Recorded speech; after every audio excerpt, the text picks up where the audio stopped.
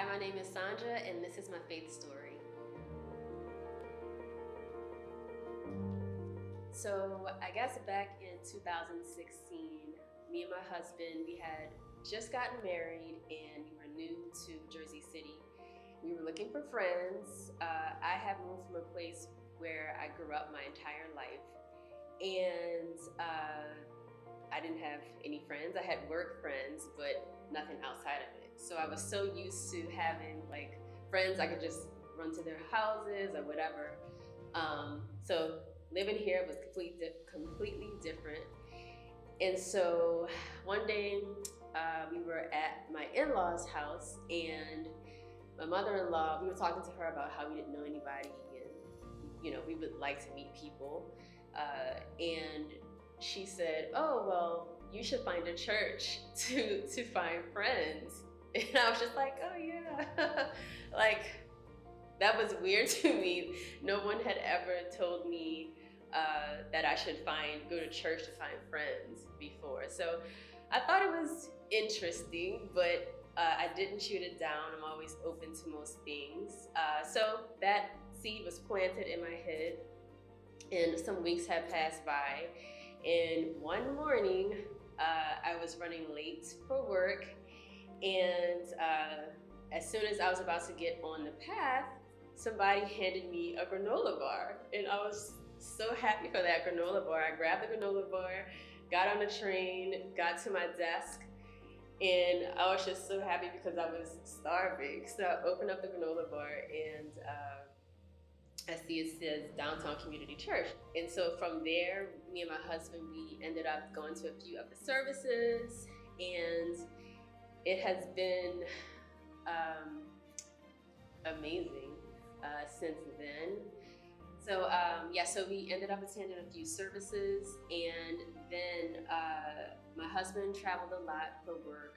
I traveled a lot, and I went through a career change where I wasn't traveling as much, but he was still on the road a lot. So I decided to join dinner groups, and there I met so many people, and just so many people that I can relate to, and I didn't feel as alone. Just I felt a little bit of a sense of community since I was so used to that at home.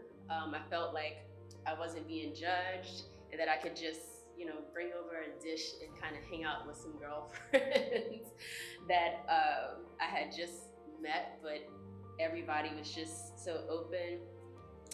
Everybody loved Jesus, and it was just, every time I left a dinner group, I felt like lighter, happier. And so I have been going to the dinner groups for a while, meeting like-minded people, and I was, at the same time, I was also, like I said, going through like a career change. And so I felt like at the time I had so many asks. I was just asking Jesus for, what should I do next? Like, what should I do next? What is my purpose? What is this? What is that? I had so many asks, but I felt like I wasn't giving. Like, what was I giving? So I decided that I needed to get baptized and officially follow Jesus as an adult, because of course I was baptized as a baby. And I've always believed in Jesus. I've believed in God, but I just think that as an adult, it was very important for me to make that step, because again, who am I to ask all these things of, but not want to give anything, or spend the time to read the Bible, or spend any type of time? Like, who am I to do that? So that's why I decided to get baptized. And once I was baptized, and even in the whole process, because of course this didn't happen overnight. This was like months and time put into this. And so at the time it was, I'll take whatever step it takes for me to just be fully committed and not only to my marriage, but to the people in my life. And I think being baptized, being baptized really kind of reset things in my marriage. Being baptized definitely has made us make sure that we're coming together to God whenever we have anything it is. If we're walking out on the street, I'm like, God, please protect us. Whatever it is that we come up against, or just whatever blessings Jesus gives us, we're consistently thanking Him just to, I guess, bring it all to the present.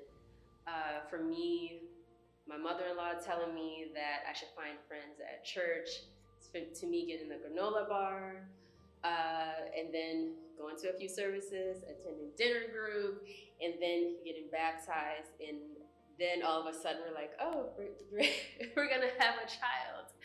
And so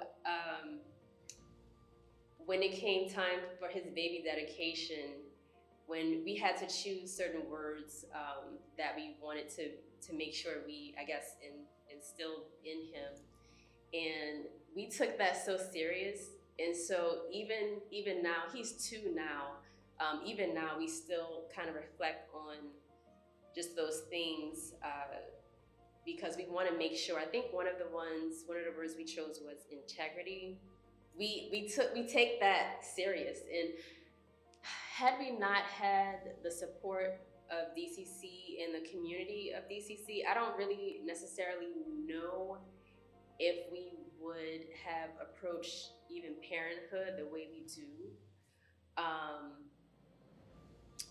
Just being more intentional in the way we even teach Rude to kind of interact with his friends, or the way we interact with Rude, and the way we speak to him, the way we want him to grow up. So yeah, it's just thinking about everything just over, again, this was from 2016 all the way until 2021. So you just never know what Jesus has planned for you. So that is pretty much my faith story in a nutshell. No matter how good something seems, if God doesn't want it for me, I'm not gonna do it. That's just it. So.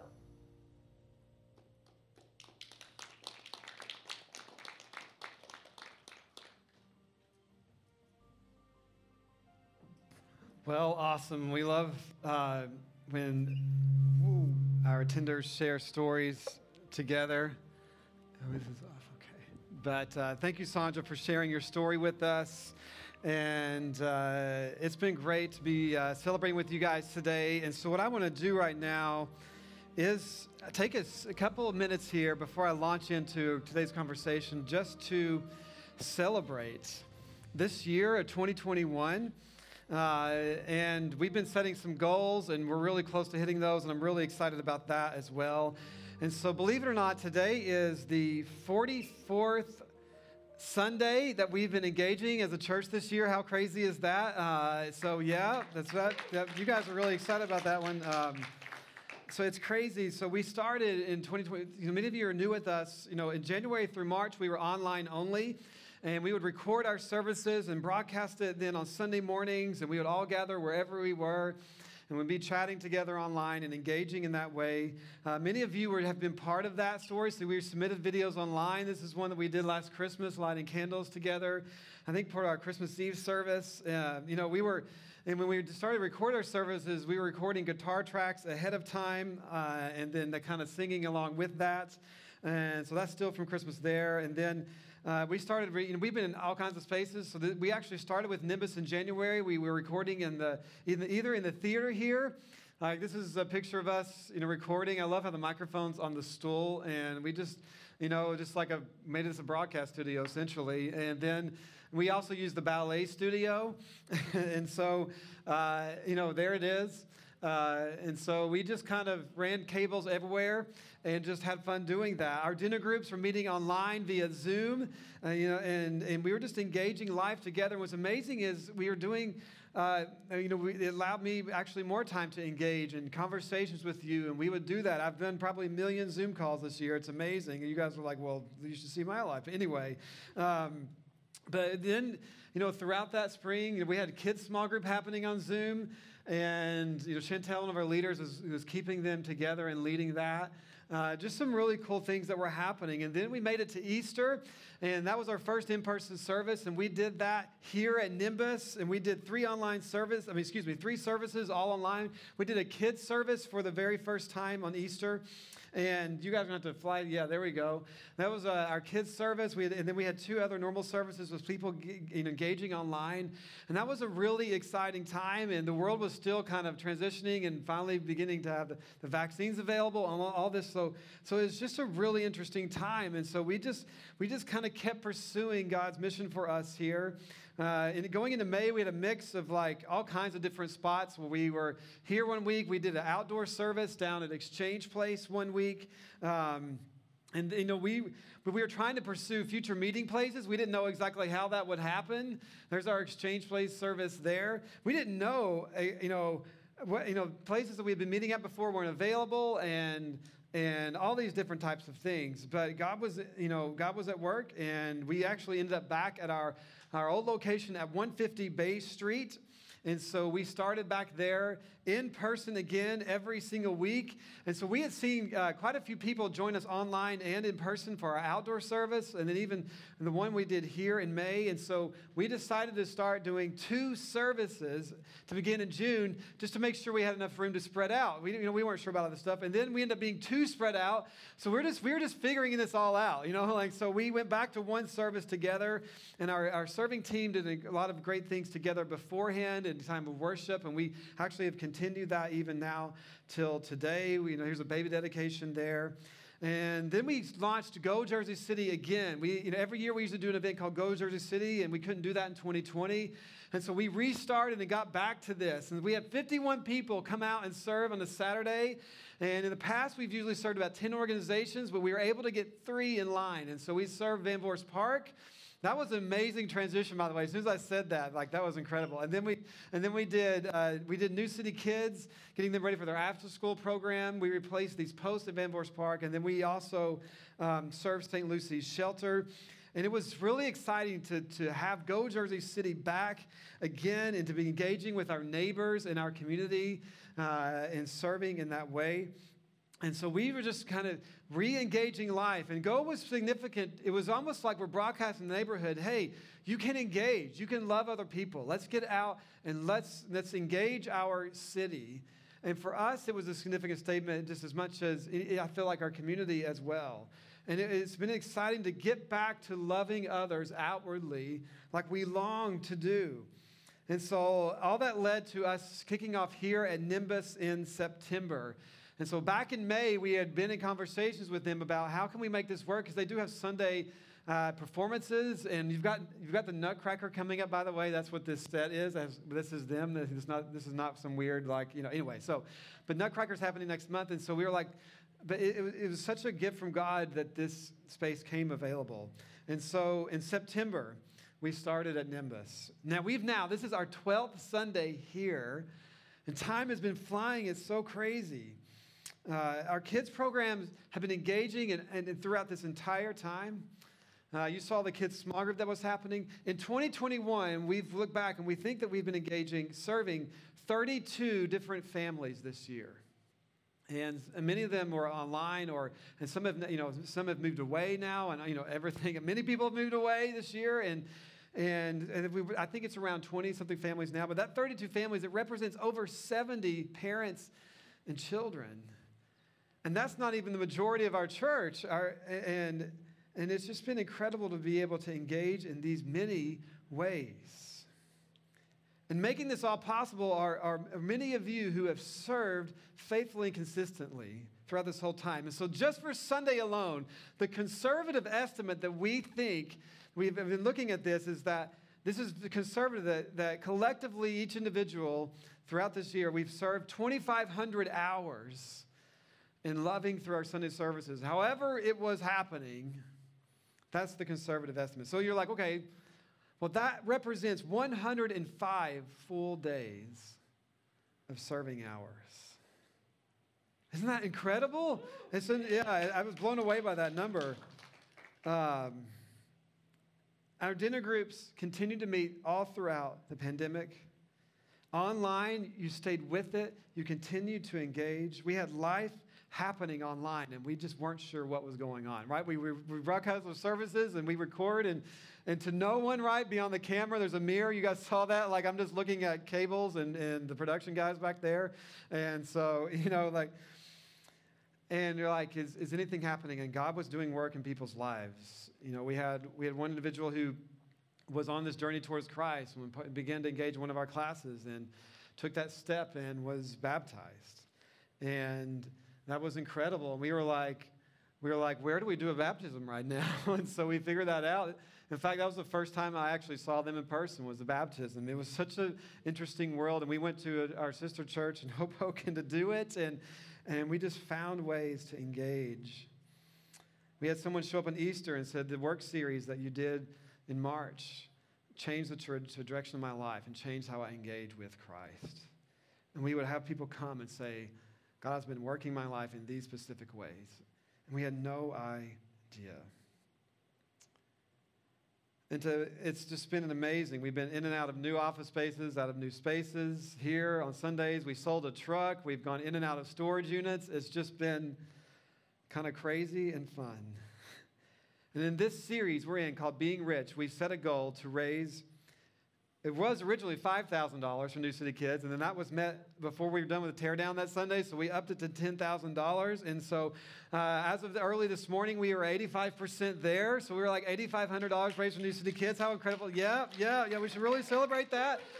Like, I was just going to be excited if we hit 5, and it was just been, and so I think we're going to hit it today. And many of you are giving, and maybe you've given directly to them. You can let us know, or if we have a pull-down menu, push pay that you can use to designate for New City Kids. But I think we're going to hit 10,000, and so you can still give today if you want to do that.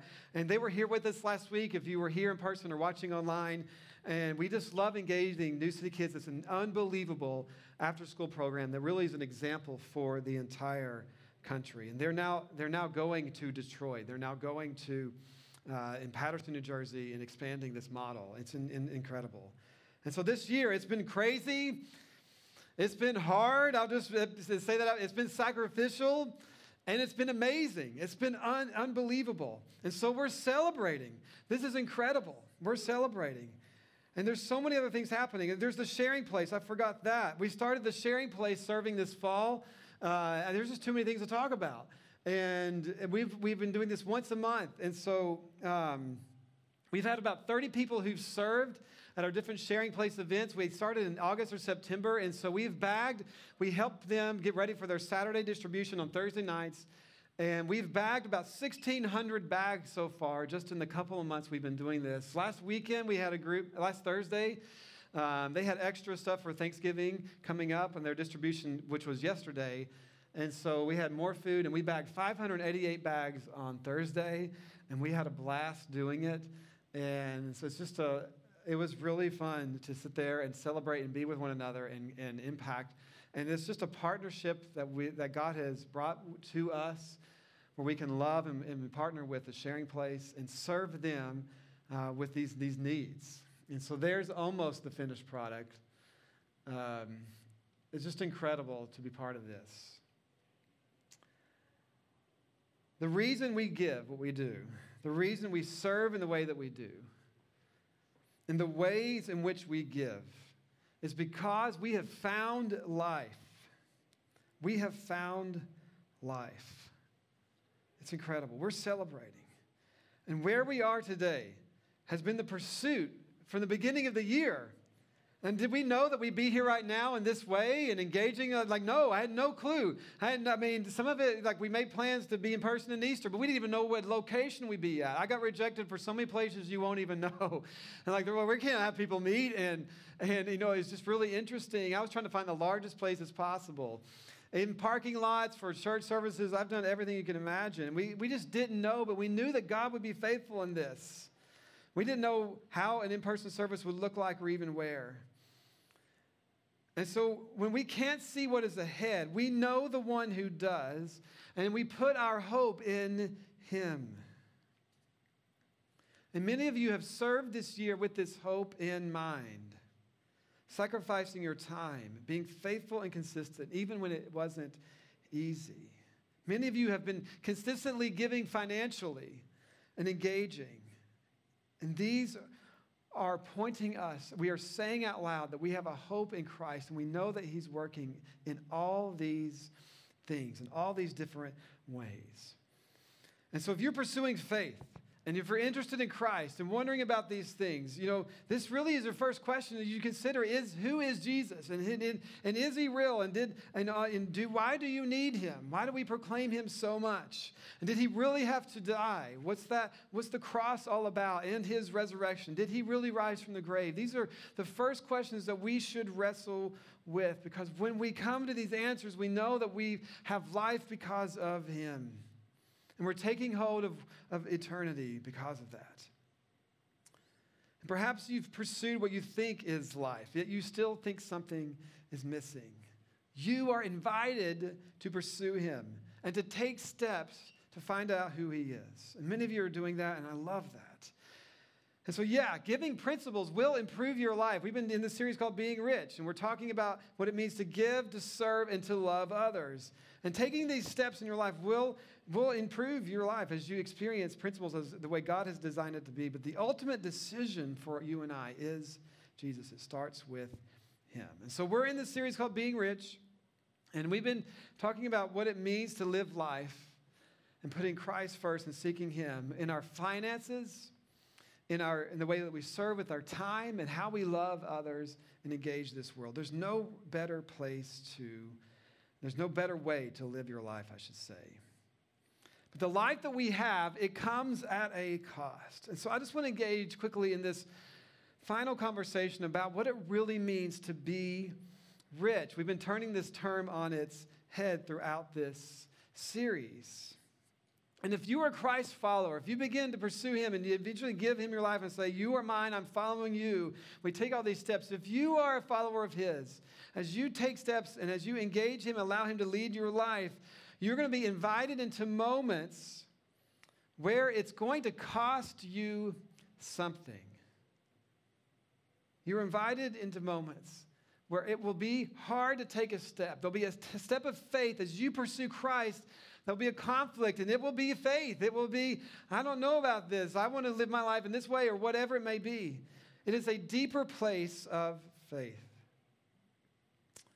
You're going to have to give up some comfort as you engage him. There will be a line. There'll always be a line to being known by letting God know you, be open to your struggles, your weaknesses, and being known by others as you engage in community as he has called us to engage. And the question will be for us, are we willing to let others in? Because that's not easy to do. It's when we begin to be vulnerable before God and before others, and that is not easy to let God really know you. At some point, you will give up something that you want for him. And those are really the moments where we say, I really do believe you. Similar to what we were hearing Sanja talk about. At some point, you'll give up things that culture is pressuring you and I to do and to engage for Christ. And Jesus called us to this. He talked about this and he engaged over and over. If you read the scriptures and you read the story of his life and those who wrote about it, he called you and I to this. And this is amazing. I'm just going to read just a couple of examples here. One is found in Matthew 10.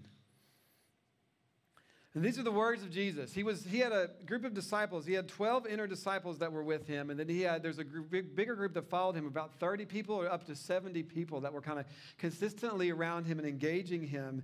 And there's a couple times where he began to send them out to minister. And so maybe like a pep talk, but he's about to send a group of them out. And here's what he says. Like if you think, okay, what are you going to say to them to help them get them ready for ministry and to engage others in different cities? Here's what he says to them.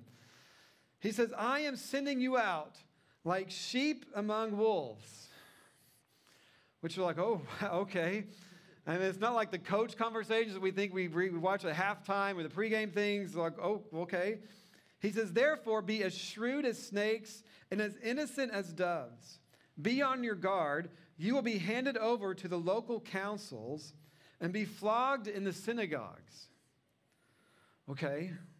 On my account, you will be brought before governors and kings as witnesses to them and to the Gentiles. But when they arrest you, do not worry about what to say or how to say it. At that time, you'll be given what to say, for it will not be you speaking, but the Spirit of your Father speaking through you. He goes on to say, he says, brother will betray brother to death, and father his child. Children will rebel against their parents and have them put to death. You will be hated by everyone because of me. But the one who stands firm to the end will be saved. Whoa. Let's go. Did they go like... They still went out. And some of this happened then, but all of these things eventually happened. He was speaking specifically to them, by the way. This wasn't for the church universal, although we all have different callings in our lives. But to this group, they experienced all these things. Just read the book of Acts. You see it happen. It's incredible. They still went out. He wasn't done. Listen to what he says. He says, anyone who loves their father or mother more than me is not worthy of me. Anyone who loves their son or daughter more than me is not worthy of me. Whoever does not take up their cross and follow me is not worthy of me. Whoever finds their life, you try to do everything you can to get your life and save it. He says, whoever finds it will lose it. And whoever loses their life for my sake will find it. It's an unbelievable statement. I have two questions for you. Why would anyone who wanted a lot of people to follow them say anything like this? Like, that's not a good strategy. If you look at Jesus' life, this is one of the things that we know, we see, that we believe in him because of this. People say, well, he's just a good teacher. And no, he made all these claims in himself. And this is just one snapshot of the many things he said. I'll do another one in just a second. But why would anybody who wanted a lot of people to follow him say anything like that? That's the opposite of what you would ever instruct people to do. And if you're making up a story, you would never do that. And then the second question you might have is, did anyone follow Jesus after hearing this? Did they stay? Well, I want to answer these questions in reverse a little bit here. I want to jump to John. And John's account of Jesus' life is amazing. You should read John, by the way. It's fascinating if you're pursuing who Jesus is.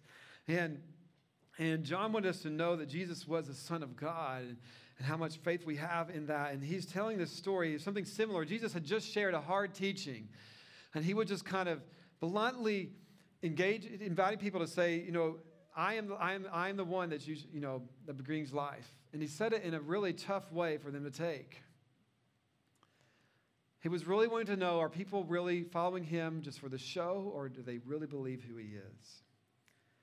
And they were struggling with this. And so this is found in John 6. And it says, on hearing it, many of his disciples said, this is a hard teaching. Who can accept it? You can think about, that's probably how they felt in the other teaching. This is a different time and place. And so he says, aware that his disciples were grumbling about this, and this is that big group of disciples, 30 to 70 people were there around him. And he looks at them and he says, does this offend you? And in our culture today, we're like, well, that question offended me. That's like, whoa, did this offend you? He says, then what if you see the Son of Man, that's how he described himself, ascend to where he was before? It means ascending into heaven. He said, the Spirit gives life, the flesh counts for nothing. The words I have spoken to you, they are full of spirit and life. Yet there are some of you who do not believe. And then it says this, from this time, many of his disciples turned back and no longer followed him. He didn't sound like they wanted him to sound like in this moment. And so the answer is some did unfollow, walk away. Not everybody. We'll come back to this in just a second here. So why would Jesus teach and say things like this? Well, because it was true. Because he was the only one who had the words of eternal life. And what's amazing is this group that was around him, they had seen and watched many of Jesus' miracles. They had seen it happen. And it's interesting, we look at this, we say, well, if only God would really, if God was God, he would just show up and we would see him. And if he did these miracles, then I would believe. But we know that that's not fully true because they followed him when they saw those things, but not all stayed. There were places where they're like, I'm done. Just as we're seeing here, they were in it for the show, for all these things, for what they could get out of it. And as soon as it went beyond that, they walked away. And Jesus knew this, and he knew that those efforts of walking away would lead them to destruction, and he wasn't afraid to call them to what mattered most, the very thing that would lead them to life. It's the most loving thing that he could do to say to them. It's the most loving thing that he could say. Or these tough words. Because he's like, listen, there's more to life than right now. And I am that. God is in front of you. Eternity is here. So then what about his closest followers? And so it said to him, from this time on, many of his disciples turned back and no longer followed him. And then Jesus then turned to the most inner circle, the 12, as we call them. He says, do you not want to leave too, do you? Oh, wait, I said that wrong. You do not want to leave too, do you? Jesus asked the 12. This is an incredible moment. Jesus had spent years investing specifically in this group, helping them begin to see the love of God. He was preparing them to lead the church for the future. And he was unafraid to say this to them. If I was a leader, that would never come out of my mouth. That's my natural pen.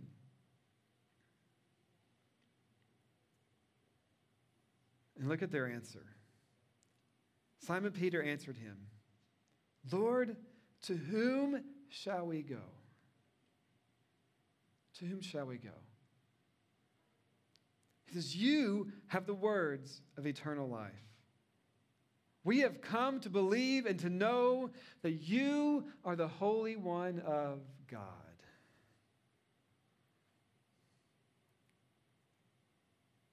They knew, they could see it. It's such an incredibly wise statement. They knew they're walking towards something. And as they're saying this out loud, they're seeing these people walk away. And the question then for you and I is, what are you walking towards? Or who are you walking towards? Whatever it may be. If you were with us in the week 1 of this series, I talked about how Jesus said, I've come that you may have life and have it to the full. And like essentially everything in our life is saying, I've come to do this. And there's that question of to walk away from God means you're walking towards something. And where is that? What is that? Who is that? And they knew, you are the one that has the words of eternal life. To whom shall we go? This is the ultimate thing for us. And so the reason that here, and now we're back here for us in this year, and the reason that we give what we do as Christ followers and the ways in which we give, that what we do, how we do that, is because of the life that we found. Because we found the most significant, ultimate thing in our life. And here's the amazing thing. The irony, really, of all of this is that we do experience great joy. We're not in slavery to any kind of pressure of culture around us or the things that we're engaging in. We're just enjoying it. God has freed you and I up because of what Christ has done to engage life. And so we're not having a drink to try to find life and find some way through that and hope that we can experience a little bit of the joy that we can experience. No, we are having a drink to celebrate the life that we've already found. We're not resting or taking a vacation to try to find deep rest or recover or whatever it may be, but we're delighting in our Father who's already brought rest to our souls. We're not giving financially because we're hoping to get some kind of reward or, maybe something coming back to us, but we give because God first gave to us. He sacrificed and gave his all. In fact, the God of this universe, Jesus came down like a slave for us, and he showed us that this is what love really is. And we're just loving others as the Holy Spirit works in our hearts. It's out of what he's given us that we engage life. We celebrate and we engage in things that we enjoy because of what he's already done. And Jesus then comes to you and I and says, whoever wants to follow me, really whoever wants to find life must deny himself, take up his cross, and follow me. And the disciples probably said, okay, you first. And Jesus actually did that. Everything that he asked them to do, he did first. He went, took up his cross. He denied what he deserved in heaven, the glory of what he had. He left that, took up the cross that would lead to his death, carried it to where he was died, and he followed the instructions of his heavenly Father, of God, for you and I. And we lead and follow him in the same way. And this doesn't make sense on the surface at all until you realize how amazing and deep this love really is. Listen to these instructions. The Apostle Paul, who is starting churches all over the Greco-Roman world after Jesus' resurrection, the church has exploded. And we have all these incredible letters that talk about Christ's work in them and help us understand his teachings in incredible ways. And he's writing to this church in Ephesus, and he says this. This is found in Ephesians 3. It says, I pray that out of his glorious riches that he may strengthen you with power through his Spirit in your inner being, so that Christ may dwell in your hearts through faith. And I pray that you, being rooted and established in love, may have power together with all the Lord's holy people to grasp how wide and how long and how high and deep is the love of Christ. I love that. And he says this, and to know this love that surpasses knowledge. He's praying that they will know this love. He says, and that you may be filled to the measure of all the fullness of God. That's it. To be filled to the measure of all the fullness of God, that you may be filled up. That's what we want, right? We want to be filled up. That is it. That's being rich. That's rich. To experience being filled up by him, to be filled up by the purpose that he engages and brings to our lives. That's joy. That's being rich. And if you look at the early church, and they faced persecution, they faced death, they faced all those things that Jesus said they're going to do. It's incredible. And the church exploded. Rome was trying to do everything they could to put it out for hundreds of years, and it only grew. So eventually the Roman emperor became a Christ follower himself, and it changed everything. It's incredible that you may be filled with the fullness of God. It's a famous missionary named Jim Elliot. His story is incredible. Actually, the story of his wife is unreal. One of the most incredible women who's ever lived. He says this, he is no fool who gives what he cannot keep. So you're not a fool to give up what you cannot keep, to gain what you cannot lose. It's one of those quotes, you're like, wait, what? You're no fool. He is no fool who gives up what you can't keep. We're trying for all these things, pursuing all this stuff that makes us feel like we're great and incredible and brings us pleasure for a moment, and it's all going to go away. You can't keep it. You can't take it with you. Those Egyptian coffins that we pull up, all the gold's still there. We live like that. But you give that up to gain what you cannot lose. That's taking hold of eternity. We read that last week. To take hold of eternal life. God leads us, you and I, through following. He leads us through the actions of our life. When we take steps in actionable things to pursue Him, and you'd be like, well, I don't know what to do. You do what you have in front of you as you pursue Him. We read Scripture, we pray, or we give financially. We take a step to serve, and we do all these things. That's why in this month we've been giving you these cards to begin to make this a habit of your life. We begin to do these three things. You give, you serve, and to love. And He leads us through the actions of our lives and through our experience of Him. And that's not always easy. It's gonna lead you to points of conflict. And those are the best places, and that's the place that many of you run, because a place of being vulnerable and known is one of the hardest things. To give up our pride for Him and to admit that we're weak and limited. You will not find Him. You will not find life until you take steps to follow Him. You will not grow until you trust Him in faith in the hard steps. But I want you to know that there is no better way to live. We have found life. To whom shall we go? He has the words of eternal life. And you are invited into this beautiful love.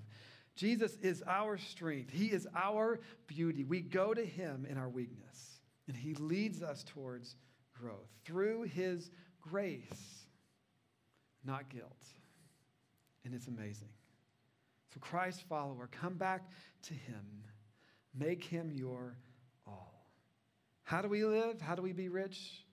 We follow Jesus' words. Matthew 6 says this, do not worry, do not be afraid. This is Jesus speaking, saying, what shall we eat? Or what shall we drink? Or what are we going to wear? And all these things. He says, for the pagans, those who don't know God, run after all these things. And your heavenly Father knows that you need them.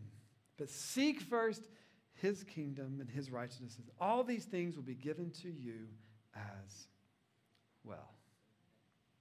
That is what it means to be rich. DCC, thank you for how you have been pursuing this year. We're here today because of you and your pursuit of Him and God's work in and through you. What I want to do for these last moments of our service today, I can think of no other way to celebrate than to take communion.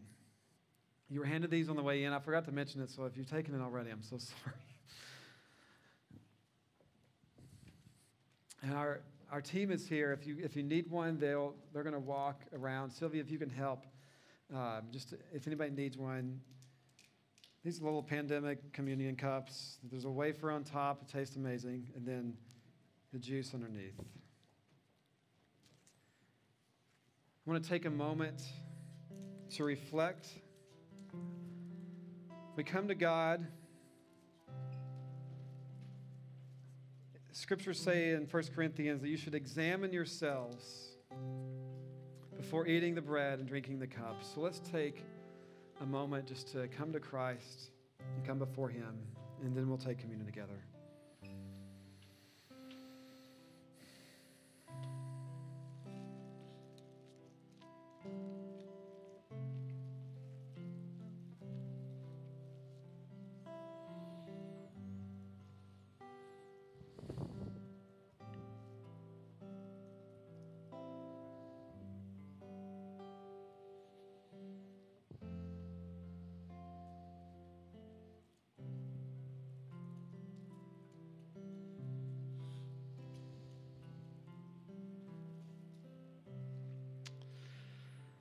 As a church, we want to do this on a consistent basis to follow what Jesus began on the night that He was betrayed. He gave this to us to remember his sacrifice for us, and you don't have to do this today. This is for those really who have dedicated and followed him. There's no pressure for you to do this together. But he took the bread and he broke it, and so that's why we take the bread and break it.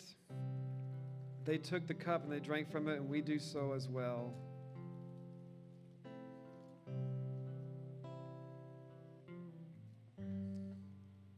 And so we want to take this today. And so this is what Paul says. He'll pass on to you what I've received from the Lord himself. On the night when he was betrayed, the Lord Jesus took some bread and gave thanks to God for it. And he broke into pieces and said, "This is my body, which is given for you. Eat this to remember me." So let's eat that bread now to remember Christ.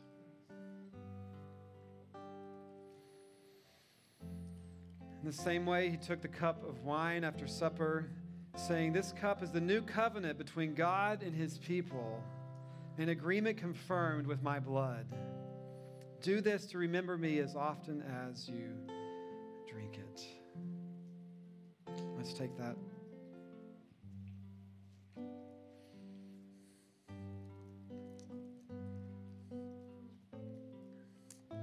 Today we proclaim God's death and his resurrection, that his body was broken, his blood was shed for the wrongdoing and the sins that we had done. We could not save it ourselves on our own. Only he could do it. He didn't come to accuse us. He came to take the accusation upon himself, to exchange what he deserved for what we deserved. And we got what he deserved instead. And that's incredible. We are so thankful to God for who he is. We are celebrating Jesus today. It is all because of him.